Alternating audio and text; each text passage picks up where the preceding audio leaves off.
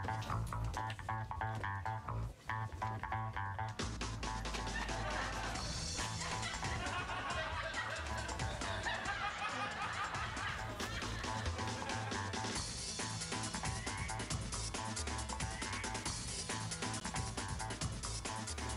what's going on, Stud Muffin? Hey, Coach. How you been? How's it going? It's going pretty well, except for the fact that you missed today's session. Did you forget that? No, I didn't forget. You know, I just thought I could do without it. Thought you could do without it. Yeah, I mean, you know, look at me. I think I'm ready to actually be in some of your magazines. You know, before was that laughing? Well, I just want to tell you that the Bible tells us that you should not worship anything but God Himself, not yourself. What about my hard work? What about your hard work? I think I should be able to enjoy the fruits of my labor. Oh, is that so? Yeah, I think so, Coach.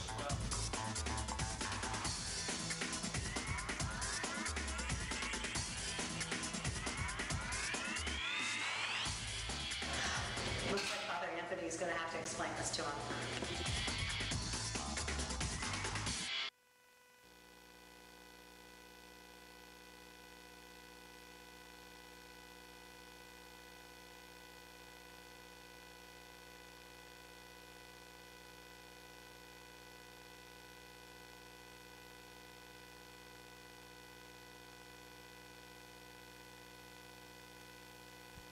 How's that? Better? Okay. Welcome to our sixth and second to last. Huh? I don't think it's the batteries. No, I don't think so. Once again, welcome to our sixth and second to last installment in the Spiritual Sweat series. I'm happy to see a lot of new faces here with us today. If you're just joining us, this is the series that attempts to get us to have our spirits in as good a shape as our bodies are in, all right? Because obviously we don't need to do anything about our physical fitness, because obviously we have the highest caliber physical bodies right here, okay? So what we are doing is we're working on our spirits, and our hope is that, as the verse says in 1 Timothy chapter 4, verse 7, to exercise ourselves towards godliness. We've been talking about spiritual disciplines that were given to us from the very earliest days of Christianity, about ways that we, as the children of God, should exercise our spirits to get into good spiritual shape. Today, we're going to talk about the discipline of worship. Next week, we're going to talk about the discipline of celebration. And next week is going to be a fun week that I hope nobody misses, because it's the time that we are going to celebrate together. We're going to talk about the importance of doing that in our spiritual lives. But today we're going to talk about worship. And our key verse for today is going to be this verse from John chapter 4, verse 23, which says, "But the hour is coming, and now is, when the true worshipers will worship the Father in spirit and truth, for the Father is seeking such to worship Him." This was a verse that our Lord Jesus Christ said to the Samaritan woman when He met her by the well. And this verse lays the foundation of everything we're going to talk about here today. When Jesus spoke about what He is looking for, about what the Father is looking for, He said, I'm looking for people to worship Me. And I'm looking for people to do that in a certain way. So just worshiping is different than worshiping the right way. And we're going to see that today, because the Lord gave two criteria for the way worship should be done. Proper worship must be in spirit and in truth. And we'll try to break that down here today to see what that means. Because I believe that a lot of us couldn't define what worship means. And I believe if we took a survey here of all these nice people sitting here today, and we say, what does it mean to worship God? I bet you we get as many definitions as people sitting here. And some people say worshiping God is singing to God. Some people say it's bowing to God. Some people say it's reading my Bible and obeying God. Some people say it's liturgy is worshiping. And some people say is when I do the handshake and the secret code sign, that's worshiping God. What does it mean to worship God? And how do I know if I'm worshiping Him in the way that He wants to be worshiped? And I make sure that I'm doing it the right way. Worshiping God from the very earliest time was a critical factor that defined the children of God from everyone else. Was that who you worshiped and how you worship God from the very, very beginning. It was my children worship me, And if you worship someone else other than me, that was the defining feature or criteria of what made you a child of God. That's why this topic is going to be a lot more. This topic is more important than maybe we would realize right off the surface. Key thing that's going to be the key thought running through today. Worship is in spirit and in truth. So that means that there's two components to worship. There is the spirit of worship and then the act of worship. And I'm going to talk about both of them. Okay? We need to worship God in spirit, meaning that it's something inside and there's a spirit. But then there's an outside or an act of worship. And don't confuse the two with each other. So if I'm doing all the right acts of worship, it doesn't mean necessarily that I'm really worshiping God in spirit and truth. Like you can go through all the motions, and that doesn't mean that you're worshiping God. Worship needs an outside and an inside component, and I'm going to talk about the two of them. But please, right off the bat, do not water down worship to be just an outside thing. Yes, worship will have outside things, it will have acts, it will have tangible things, but please don't dumb down the definition of worship to mean just that and exclusively that. There's a spirit on the inside. All right, let's go to the definition. We need a working definition here for worship for today. Worship actually comes from two words that used to be separate, but they kind of smashed them together. Worth and ship. Worth and ship. Which when you put them together, worth-ship, that's where worship came from. And it literally means to assign worth. Think about it this way. If I say, I worship that, I am assigning the status of worth to that thing. Think about the word kingship. If I say, I bestow on this boy, I give you kingship. What does that mean? It means I take the status of king and I ascribe it to you. If I say I give you my friendship, I give the status of friend to you. Okay? Sportsmanship, okay? Sportsman status ascribed to a person. Worship or worthship is saying the status of worth, value, importance in my life, I give to this person or this object or whatever. That's why the idea that you might worship work or you might worship money, absolutely. In the truest definition of the word worship, absolutely. Some of us do worship work because that's the highest value in our life. And some of us do worship money because that's the highest value in our life. And some of us do worship our family because that's the highest value in our life. And some of us do worship a person because that's the highest value in our life. Well, we need to worship God and worship God alone is God has the highest value. And God has the highest worth in my eyes. Now you say, when you understand the definition of worship to be worthship, this should explain to you why it's so important to God. God is starting off his relationship with us by saying, you worship me.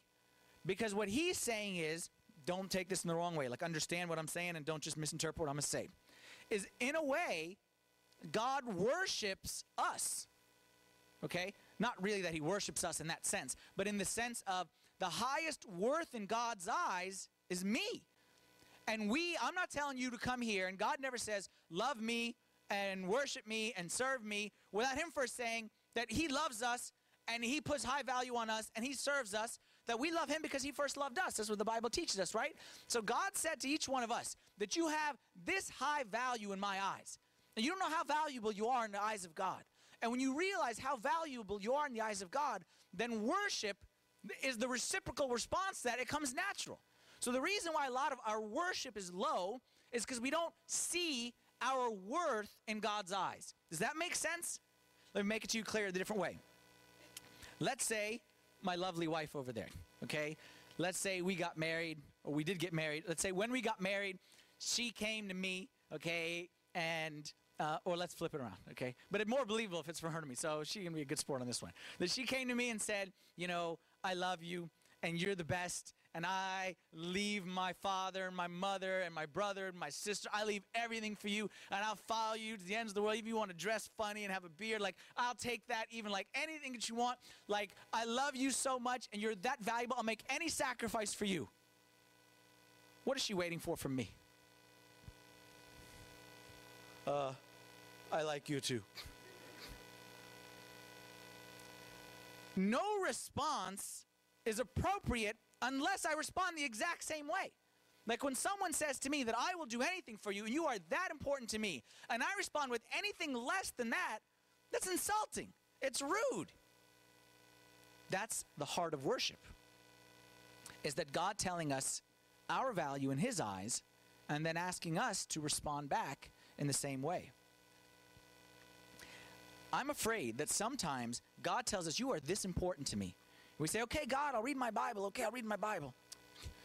God says, this is important. Say, okay, I'll go to church earlier. Like, okay, but you owe me. Okay, I'll stop stealing pencils from the office. Okay, like, okay, yeah.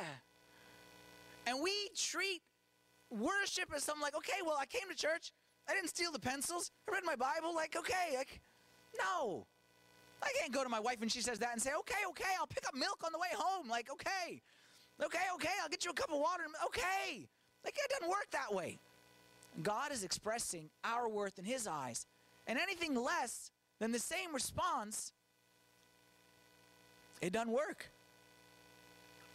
That's why true worship of God doesn't begin here, it begins here. True worship of God doesn't begin here. We're going to get to here because it has to have a here component. But it begins here. It begins in the heart. It begins in a touch from God where God says, I love you so much.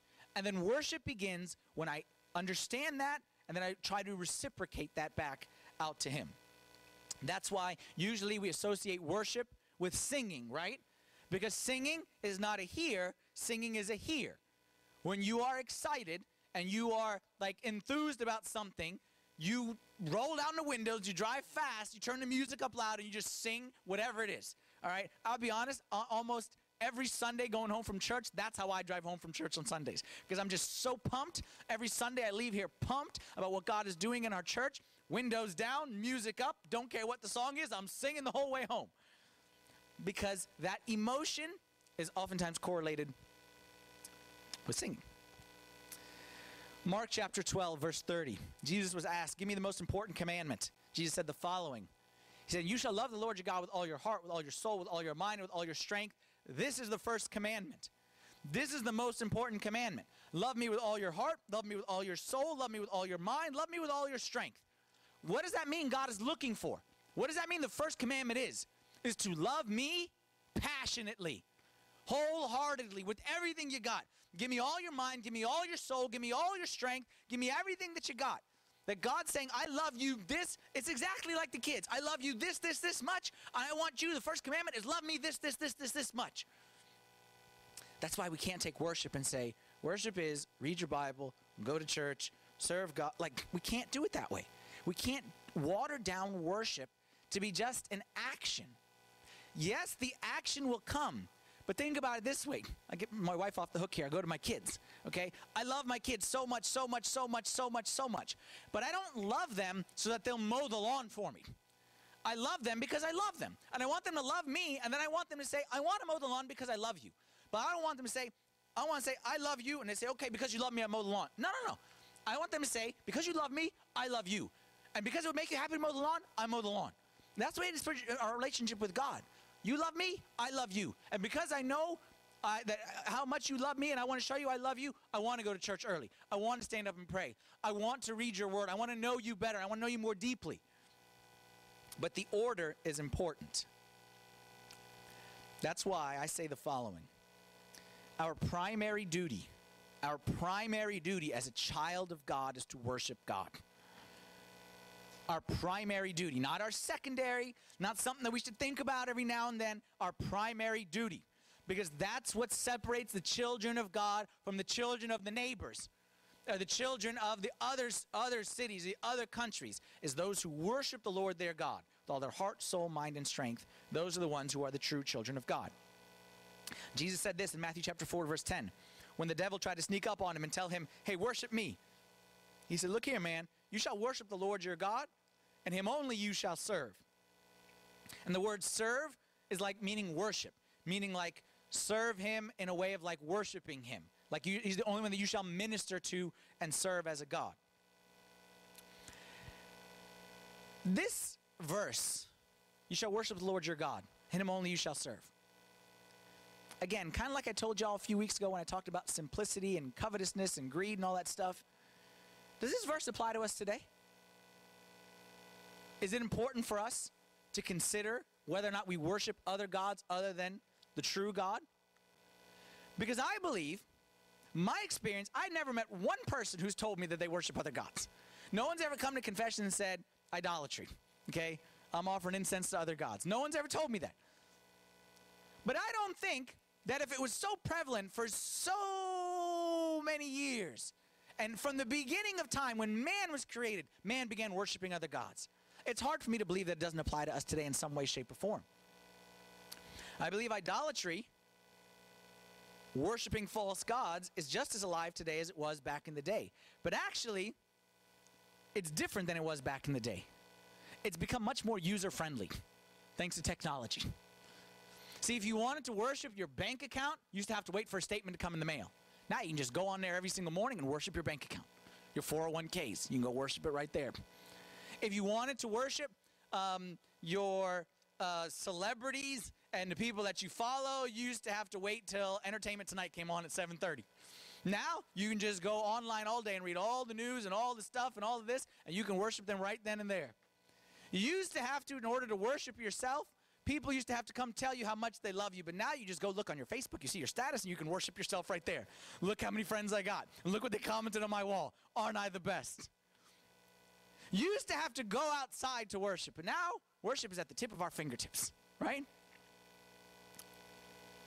Devil can use anything to steal our worship. And believe it or not, like I said earlier, devil will use good things to steal your worship too. Some people worship their families. Mother might worship her kids. You say that's a good thing, right? I say no. You shall worship the Lord your God, and him only you shall serve. Someone may worship a certain, like a spouse, and it might be the most important thing in the whole wide world. No, you worship God. All right? Not saying we don't love our spouse and love our kids. I'm not saying it like that. But the devil can use all kinds of stuff to make you lose track of worship. So what we're going to talk about here today is how we can get our worship adjusted, the practice of worship, the discipline of worship. And we're going to talk about it on the two fronts, spirit and on truth. Okay, so we're going to start with the spirit, the intangible, the more abstract, and then we're going to get to the truth, the practice. There's a lot of ways you can worship God. There's a lot of ways you can worship God. And I'm only going to focus the rest of today about one main way. But with that said, I'm not saying it to the exclusion of all the other things. You should be able to worship God when you are in your room alone. You should worship God. You should worship God as you walk down the street. You should worship God as you get together and as we sing songs. You should be worshiping. Everywhere you go, you should be worshiping. But the pinnacle of worship for us is when we gather together for the divine liturgy. When we gather together on Sunday mornings. Again, I'm not saying it's the only way to worship God, but it is the climax. And all the other worships kind of lead up to and build up to that moment when we celebrate the body and blood of the Lord Jesus Christ as he instituted at the Last Supper many years ago. One of the things that's always made Christianity different than every other religion, especially like the Eastern ones, is this emphasis on communal worship. Because a lot of the other Eastern religions talk about go off, be by yourself, worship God, and just kind of live off by yourself. And the most spiritual are the ones who are the most by themselves. Christianity doesn't teach that.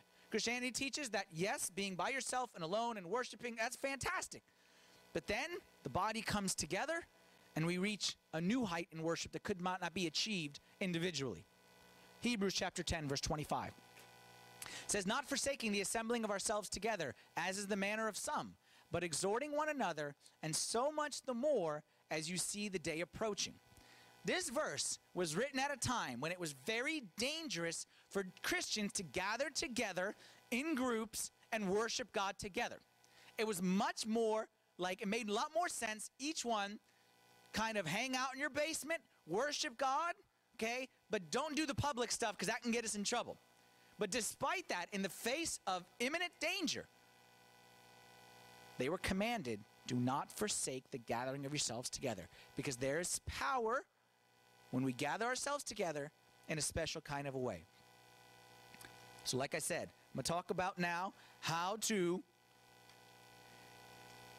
increase our level of worship and I'm specifically focusing on Sunday mornings, but really it can be applied to everything, but I just can't talk about everything because we'll be here all day. Let's talk about the Spirit, okay? Remember we said Spirit and truth, so I'm going to talk about the heart of worship, the spirit of worship. If you go to the Bible and you start all the way from the Old Testament all the way through the New Testament, and you look at how they worshiped God from all the way in the Old Testament, because like we talked about before, we don't throw away the Old Testament. The Old Testament is 2/3 of the inspired Word of God, so don't throw away the Old Testament. From the Old Testament to the New Testament, there's a glaring difference in the way they worship God than we worship God. Glaring. What is it? I'm going to say this word, and then I'm going to define it. A word, a term, holy expectancy. What's holy expectancy mean? Just yesterday, my sister-in-law had a baby. She was expectant. Okay, we have some other expectant people. What does expectant mean? What does expectancy mean? And what does it mean when I put the word holy in front of it and I relate it to worship? Expectancy means that I show up believing without a shadow of a doubt that something's coming out today. When a pregnant woman shows up at the hospital, it's not like 50-50. Is there something inside? It's not 50-50. Is something going to happen? Something's going to happen. And it's either going to happen now or it's going to happen later, but it's going to happen at some point in time. And it's going to be big. And it's going to be a big deal. Something is happening. I fear that we have lost the holy expectancy that the people of Israel had, that the church of the New Testament had. Because you know, in the Old Testament, people showed up with their sacrifices, and they showed up at the tabernacle, and they knew without a shadow of a doubt they're going to offer that sacrifice, fire going to come down, and they knew, I'm going to enter the Holy of Holies, and God is going to be present. It was never a question, is God going to be in the Holy of Holies today or not? Is he going to be there or not? Is he going to be an off Sunday for him? The New Testament the same way. They used to gather together, and the weirdest stuff used to happen when they gathered for worship in the New Testament church. And it didn't faze them one bit. It didn't faze them one bit. Things would shake. People would walk through walls. Dead people would be raised, and they never flinched. I'll show you a story right here that I'll just read the story to you, and you tell me what's going on here. Acts chapter 20. Now on the first day of the week, when the disciples came together to break bread, so this means they gathered on Sunday, breaking bread. That was their worship together. Paul, ready to depart the next day, spoke to them and continued his message until midnight. Thank me, okay, because I don't preach until midnight like St. Paul did, okay? He went till midnight. If I get you out by 12:45, everyone raises a ruckus, okay? He went till midnight. There were many lamps in the upper room where they were gathered together, and in a window sat a certain man named Eutychus, who was sinking into a deep sleep. He was overcome by sleep, sitting by the window. You know where this is going, okay? This is why you never fall asleep in the middle of the sermons, because you never know. And as Paul continued speaking, he fell down from the 3rd story and was taken up dead. Stop the story right there. We need to close the church today, okay? This church is closed. The lawsuits are coming. All kinds of bad publicity is coming. This church is done. This is a disaster. Somebody died while listening to the sermon. Imagine we're sitting here today and someone just drops dead right there. Right on the spot. While I'm sitting up here preaching, people are laughing, taking notes. Someone just drops dead. That's a big deal. To them, no problem. Not a big deal.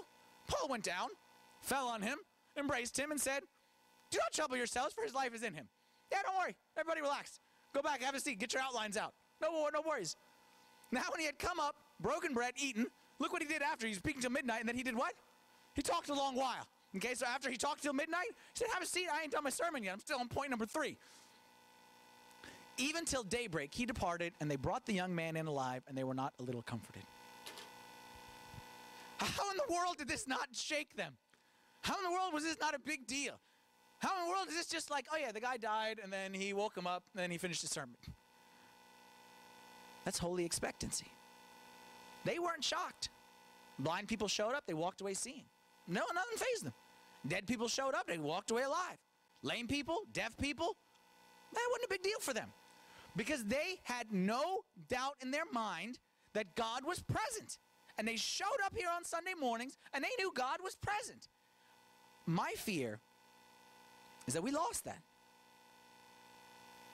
We show up on Sundays and we know we're doing a good thing. And we're pretty sure that, it's like God is kind of sort of somewhere in the area. He's probably like reading his newspaper and he's like, okay, yeah, bless those guys over there. And he kind of goes back and just kind of like a blessing. But we lost the expectancy that the early church had. They understood this verse, which I think is one of, I don't want to say misinterpreted verses, but I don't think we apply it the way it was meant to be applied. Matthew chapter 18, verse 20. For where there are 2 or 3 gathered in my name, I am there in the midst of them. Matthew chapter 18, not the whole chapter, but this section is all about the church. And it's all about the church that Christ was coming to establish. And this is where he's talking about how if you have a disagreement, talk about it. If you can't, bring it to the church. And it was always talking about the church. And then he said, where 2 or 3 are gathered in my name, I'm there in their midst. We take this and mean like, okay, when we gather in fellowship, and I'm not against that. Absolutely. God is always with us. But this verse is a promise that when we gather together here in the church, that he's in our midst. And we lost that expectancy. And that's why our worship is weak. How do we get it back? How do we get it back? Can we just like force it? Can we just... I don't think we can. I think you're fooling yourself. I think you can for a Sunday or two, but long term, I don't think you can. I'm going to go back to something I said 3 weeks ago, or 4 weeks ago, when we talked about solitude. Remember how I was talking about how solitude, inner solitude, is throughout your day, you need to take little breaks throughout your day and reset yourself with God. Middle of your workday, driving from here to there, like you need little breaks to reconnect, recalibrate, readjust yourself, to kind of remind yourself, like you need to readjust of what's going on in life. Because sometimes life, we need to readjust. I think that's actually the key to getting this expectancy back. You know why? Because when we ignore God on Monday, Tuesday, Wednesday, Thursday, Friday, Saturday, and then we say, okay, we're coming to church on Sunday, it is really hard to go from ignoring God to expecting miracles.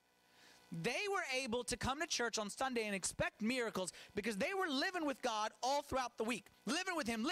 And they knew if this is where God is throughout the week, and God is speaking, God is working, and God is healing, and God is touching, and God is, and God is, and God is. And then all of a sudden, and God is working in you, and you, and you, and you, and you. And then all of us get together, and God is working in you, and you, and you. And then you guys come too, and you, and you, and you, and God is working in all of us. What's going to happen when we all stand together and we worship God? Man, the roof is going to explode. Dead people is going to rise. Deaf people's going to hear because they were living that life throughout the week. If you can't hear God and see God on a day-to-day basis, it's going to be tough for you to get there on Sunday. I'll be honest. We need little moments throughout our days, throughout our weeks, little breaks to say, you know what? Even something simple as like, I love you, God. I love you. You're the best.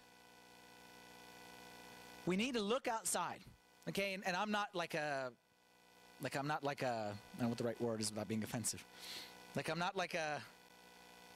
a concrete, tangible guy. So when I say this, don't think like I'm one of those, okay? But I'm saying we need to be someone that can look outside at nature and see okay, there's God's creation. God, you're awesome in your creation. We need to be able to hear someone say something to us at work and be like, God, did you send me that message? What are you trying to tell me? We need to be able to go home and see something in our wife or in our kids or in our husband or whatever. Say okay, God, you're teaching me a lesson through my little 5-year-old kid right here. If you can't see God in those things, it's going to be hard for you to have that expectancy on Sundays. Practically, how do we do it? We need to practice the presence of God daily. And why I chose this expression is there's a famous book called Practicing the Presence of God. And I assume that several people here have read it. And if you've read it, you know exactly what I'm talking about. If you haven't read it, the premise of the book is that there was a Catholic monk whose name is Brother Lawrence. I highly recommend this book, by the way. Everyone should read this book. All right? And if you don't know how to get this book, come let me know. I'll get you the book. The premise of the book, this Catholic monk named Brother Lawrence, as he was serving in the monastery, okay, he was like a cook in the kitchen. And his premise was, we gather together for prayer, and then we go off and do our work.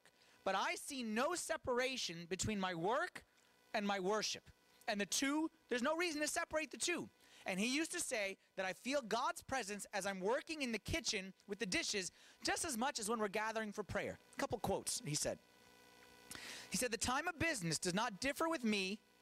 The time of business does not with me differ from the time of prayer. And in the noise and clatter of my kitchen, I possess God in as great tranquility as if I were on my knees at the Blessed Sacrament. Another quote. At any moment and in any circumstance, the soul that seeks God may find him and practice the presence of God. You believe that or don't believe that? At any moment, in any circumstance, the soul that seeks God may find him and practice the presence of God. That's what it's all about. Is that easy? No. Is it possible? Yes, with practice. It's not possible from today to get there tomorrow. There's another famous book. Y'all ever heard The Way of the Pilgrim? Another famous book, okay, about a Russian, I don't think he was a monk, a Russian whatever, okay, who read the verse that said, pray without ceasing. And he said, I want to do that. And he went on a journey of how to pray without ceasing. Pray 24 hours a day. It's not something that you say, yes, tomorrow I'm going to feel God's presence 24 hours a day. But it's the kind of thing that with practice, that's why it's called practice. Practice. Practice. And I'm going to get there. And I'm going to do it. And it becomes more natural with time. Just as when you got married, if you got married, when I got married, it became very weird. It was very weird for me to call someone in the middle of my day and ask for permission to do something. I wasn't used to that. But when you get married, you need to get used to it quick. And you do, okay? And we survive and we get through. What we need is people to start practicing the presence of God. And I promise you this. If she practices the presence of God, and then he practices the presence of God, and then she practices the presence of God, and just those three people, and you sit next to them on Sunday, you're going to have a different experience on Sunday morning. Because it's contagious. It's contagious. And then next week, she's going to do it. And next week, even this guy's going to do it. And they're going to come, and it's going to change our worship experience because it's contagious. It's like a fire. The person who comes in, and maybe you've sat next to one of these people. Maybe you try to get away from them a little bit because it was a little weird. But you sit next to one of these people, and there's certain people that are inspiring to pray with them and worship God with them because they lift you up here. I want to be one of those people. I'll give you another analogy. When you're engaged, okay? When you're engaged, an engaged couple, how often do they, let's say they talk, once a day, twice a day, something like that, okay? Let's say they see each other, a couple times a week or something like that. I don't know if times they've changed since when I was engaged, but that was kind of the way we did it. We may see each other twice a week, but when you're engaged and you're in love, it's always on the mind, right? Like you're always thinking about her and you know what I'm saying? And she's always thinking about you. And like, that's the way we need to be in our relationship with God, is that we may not, like we need to always be on our minds, always be on our hearts. And then when that's there and then we see each other, then it's like, you know what I'm saying? But if I forgot about you all throughout the week and then I just see you once a week, like it's not going to be the same. Our Sunday mornings need to become the culmination of a week of worship. Not just a random, brief worship time. They need to be the culmination that everything is building up to there. That's the theoretical. Now let's get to the practical, get to the act. How to make that happen. How to make Sunday mornings the culmination, not just a random moment in time. I'm going to give you 3 things. And these 3 things, by no means are they like, if you do these 3 things and you're set and like, no, these are just 3 things that I think will really, really, really help you to become. The key word for me with Sunday mornings is active participation. That's what I always say, is you need to be an active participant in Sunday mornings. 3 things to help you become more actively involved in Sunday mornings. First one is be prepared. Be prepared. Don't just show up. Anything that's valuable in life, you prepare for in advance. You got an important meeting, you prepare. What's the agenda? Who's going to be there? What we're going to talk about? What room is going to be and what time to start? You be prepared with some of the logistical stuff. You go into a sports game, you don't just show up and be like, what are the name of these two teams? You know who it is. This team's playing this team. These are the stars. This, you get your program, who's injured. Like, you know the weather. Like, you know everything in advance. The more prepared you are, the more you're going to get out of that experience. How do you prepare for Sunday morning experience? Let me just read to you a laundry list. You can add your own stuff. Number one, I say starting from the night before, you sleep early. Your Sunday morning is always affected by your Saturday night. So you don't go out till God knows what hour on Saturday night and expect to be nice and fresh on Sunday morning. Just like you wouldn't for an important job interview on Monday, you'd watch out from Saturday or Sunday night. Same thing. Okay, so you prepare the night before, you sleep early. Saturday night's a great time to examine oneself and do a little bit of repentance. And remember we talked about last week about confession? That's a perfect time for it.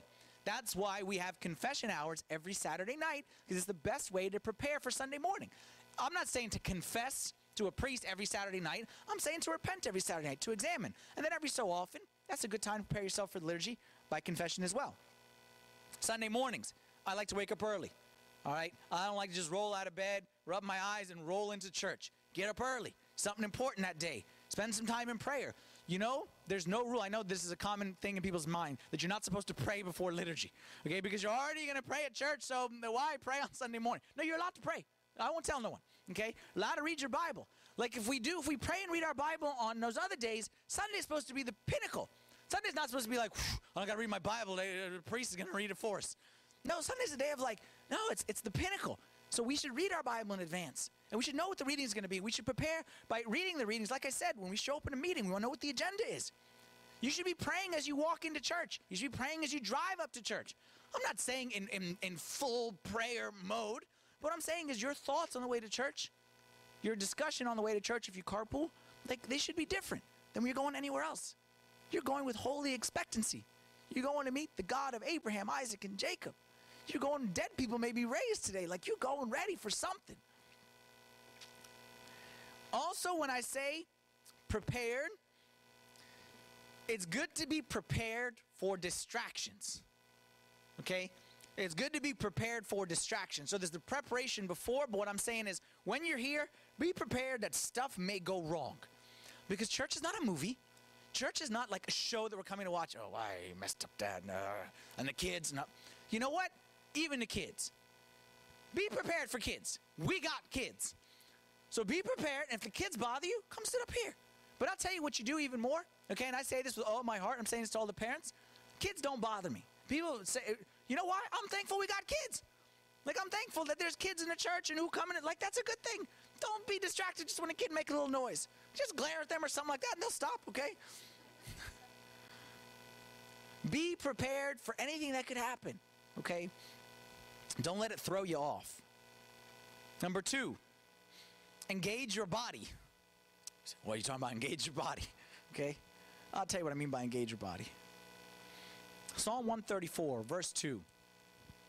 And there are so many verses in the Bible that talk about worship and tie it to some kind of bodily action, some kind of physical action. King David says, lift up your hands in the sanctuary and bless the Lord. Many times you see King David talking about blessing the Lord, bowing to the Lord, prostrating before the Lord, lifting up his hands. Like, you see so many times that physical actions are connected with worship. Did you know that the word worship literally, the other word worship literally, comes from the same word that means to prostrate. Prostrate means like to bow. The word bless, where it says here, bless the Lord, same word as means to kneel. The word thanksgiving literally means the extension of the hand. The point is, one of the beautiful things about our Orthodox Church is that it has taught us we are not just spirits floating around. We're flesh and blood. So the church has taught us to worship God with our flesh and blood. And yes, we worship him with our spirits, but we're not spirits. Like, recognize the fact that you're a body, and your body should worship God. And a lot of times, the bodily worship, like, pushes you in the spiritual worship. I'm not saying, so understand me right, I'm not saying that you have to do all the physical stuff in order to worship in spirit. But what I'm saying is, don't negate the physical, because it may aid you significantly in the spiritual. What am I talking about? Some things that our Orthodox Church has taught us, which are nice. Again, it's not required. but you'll see a lot of people doing it, and you may wonder why. When we say the Lord's Prayer, what do? We lift our hands, okay? And people have told me, like, why? What's going on? Like, why everyone all of a sudden jumps up, okay? I don't know why we do it, but it helps me to pray when I lift my hands. I usually lift my head up, too, okay? It's nice. It kind of reminds you of, like it's a submissive position that, like, our Father, you know what I'm saying? It's lifting up our hands. One of the things the church has taught us a lot is the sign of the cross, especially, like, sign of the cross. Do you have to do the sign of the cross every 5 seconds? You need to be one of those, you know what I mean? Like a lot of people, like, you don't need to be one of those guys. You don't need to, but what I'm saying is, for me, when I say something like, we worship you, O Christ, together with your good Father, it's nice when I say, I worship you, O Christ. Like, to me, it helps me to worship God. Again, it's not required, okay? No one's going to quiz you or give you a sad face sticker if you didn't do it right, but it's helpful to worship God. Something we do when we say the prayer of thanksgiving. And we say we thank God. What do? Okay? We do like that, right? And the idea, that one actually I usually don't do, but that's fine. Like, more power to you if you like it, okay? The germ situation is what I'm looking out for, is the germ situation. But that's nice. It's like we thank you when our hands are full, when our hands are empty. Okay? It's nice. Don't be legalistic about it, but don't negate. Like, don't go to either extreme. That you have to do it and you didn't do it right and you did not standing with the right foot forward and the left foot back, and don't be crazy about it, but don't negate it. And don't throw the baby out with the bathwater, okay? Engage your body in worship. Number 3, sing passionately. When I say passionately, I mean loudly, with all your heart, soul, mind, strength, guts, everything that you got inside you. Hebrews chapter 13, verse 15 says, therefore, by him let us continually offer the sacrifice of praise to God. That is the fruit of our lips, giving thanks to his name. Worship needs to be total body. It needs to be your mind. It needs to be your body. It needs to be your emotions. The first of the 3, being prepared, helps which part of your body to worship? Here, your mind. Intellectually, you know what's going to happen. Your body, that's easy. That's your body. Singing is your spirit, your soul, your emotions, your heart. And those should worship God as well. And I'm going to cut you off right now. I'm going to cut off the objections right now. You say, hey, I'm not an emotional person. Hey, I'm reserved, I'm quiet, I'm not a loud singing kind of a guy. Look here. I'm not a loud singing kind of a guy either. But you come to my house at the Super Bowl when there's a minute left, okay, and the Niners got the ball over at the 6-yard line, and you will find loud passion and emotion. And if I'm following you as you got cut off in 495, I will find loud passion and emotion. So don't tell me you are not loud, passionate, and emotional. You're just loud, passionate, emotional about different things. And I'm saying there's nothing more worthy of our loudness, our passion, and our emotion than God. Because he is worthy. That's worship. He has all worth and all value. When we worship God in the liturgy on Sunday mornings, we sing. Everything is given in song. Everything is given in like a musical, chanting kind of a way.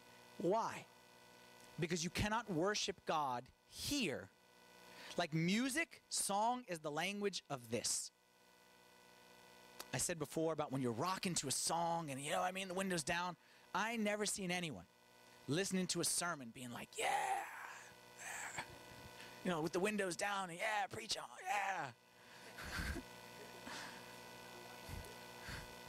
Sermons speak to here. That's fantastic. We should worship God here. I'm not negating this. But music speaks to here. And that's why the church told us that when we gather together, we praise God, we sing to God. And we sing with all of our heart, soul, mind, strength, anything that we got, we offer it up to him. I don't know about you.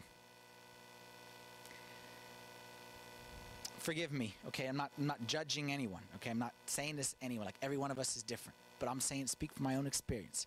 I don't know how you can love God passionately and not break out into song every now and then and sing to him. I'm not saying it's not possible. I'm saying I don't understand it.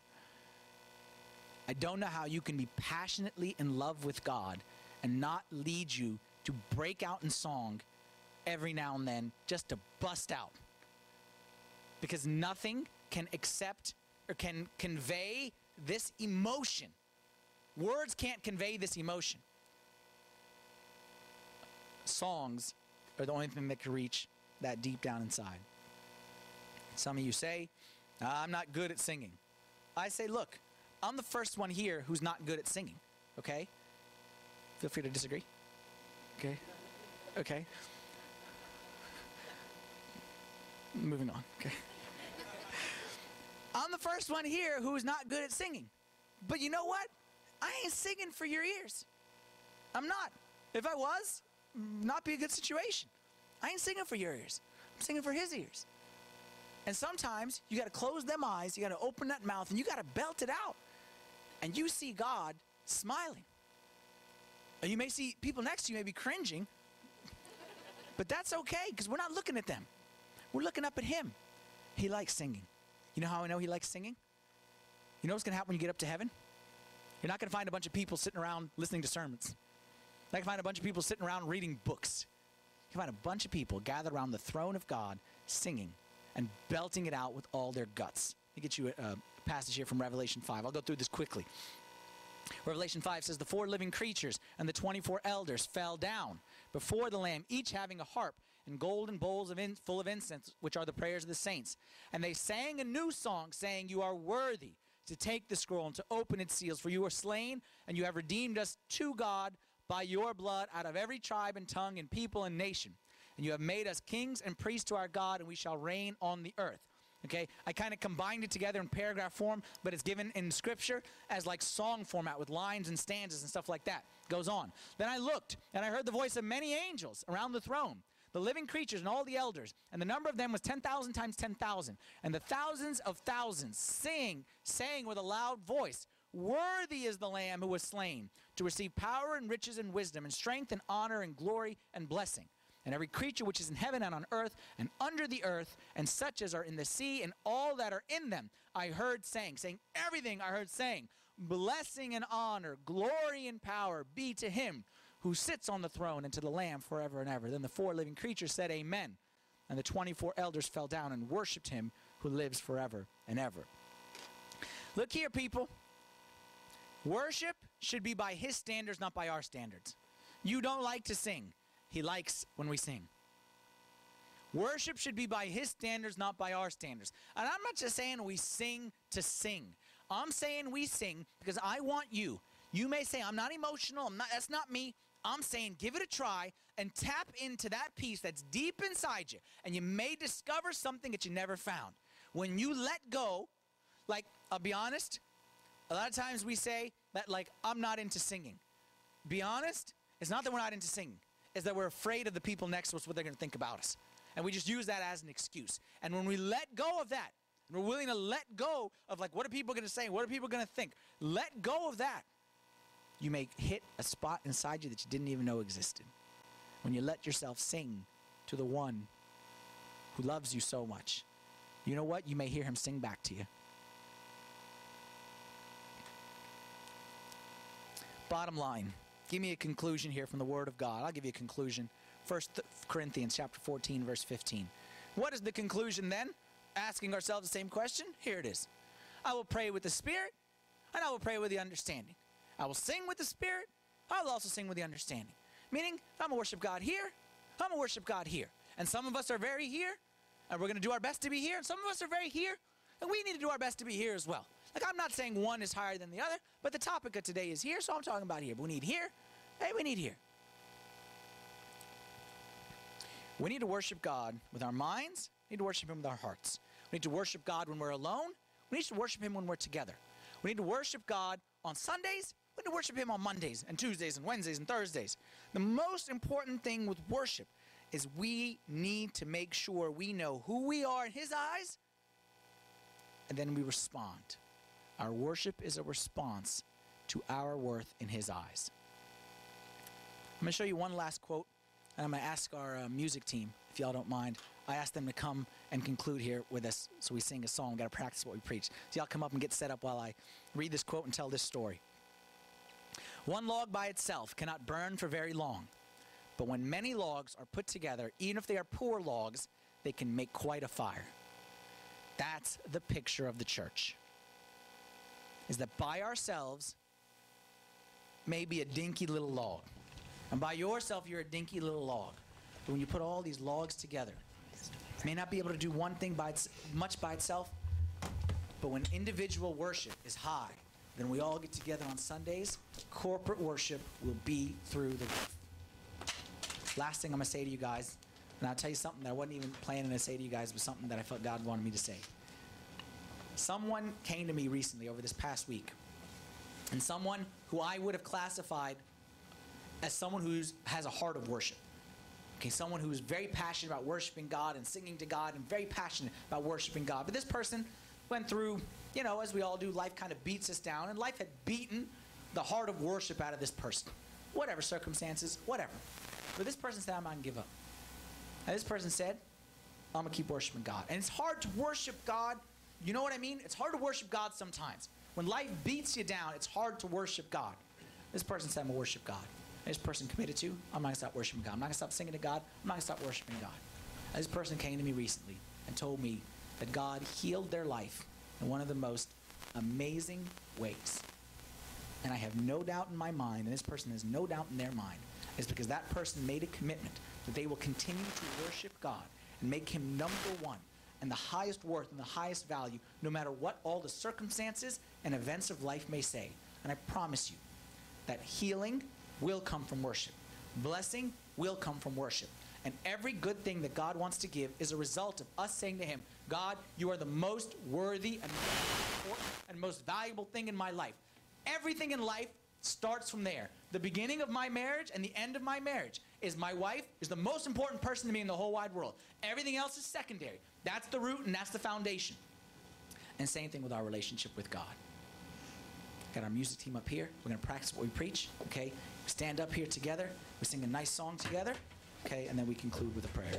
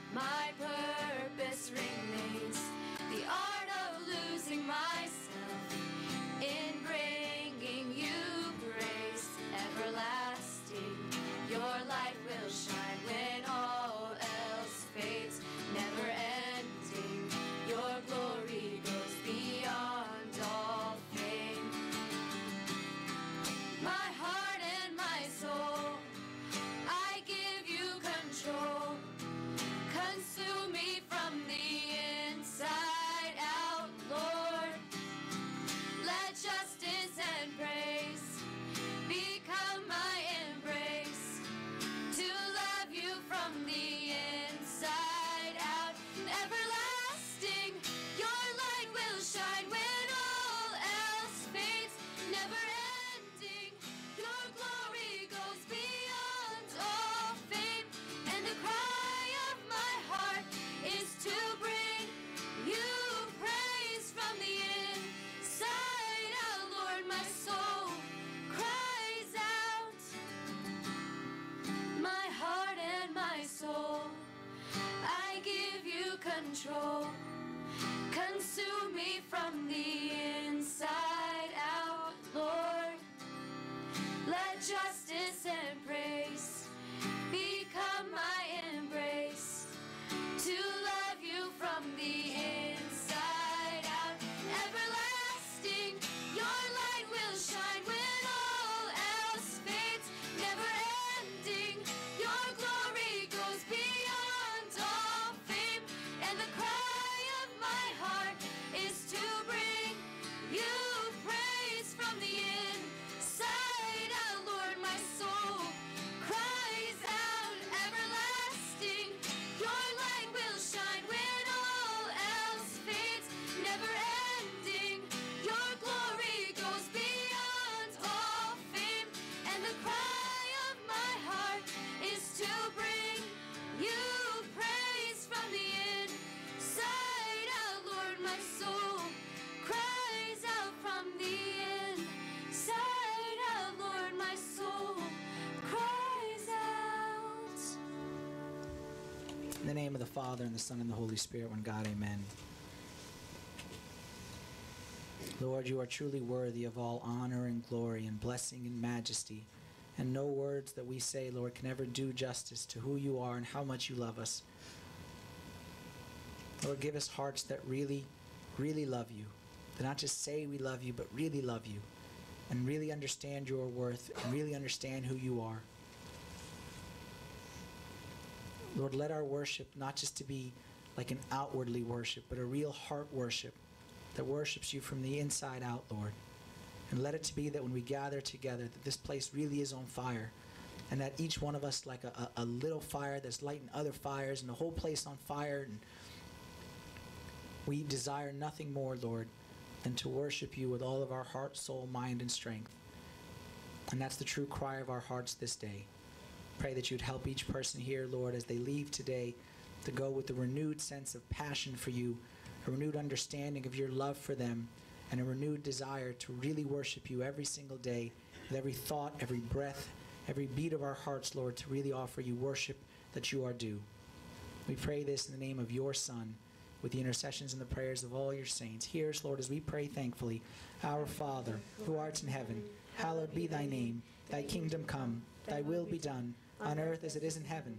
Give us this day our daily bread, and forgive us our trespasses, as we forgive those who trespass against us. And lead us not into temptation, but deliver us from the evil one. For thine is the kingdom, the power, and the glory forever. Amen. Thank you all very much. Have a great week. And remember, next week is Celebration Week, so make sure you don't miss next Sunday.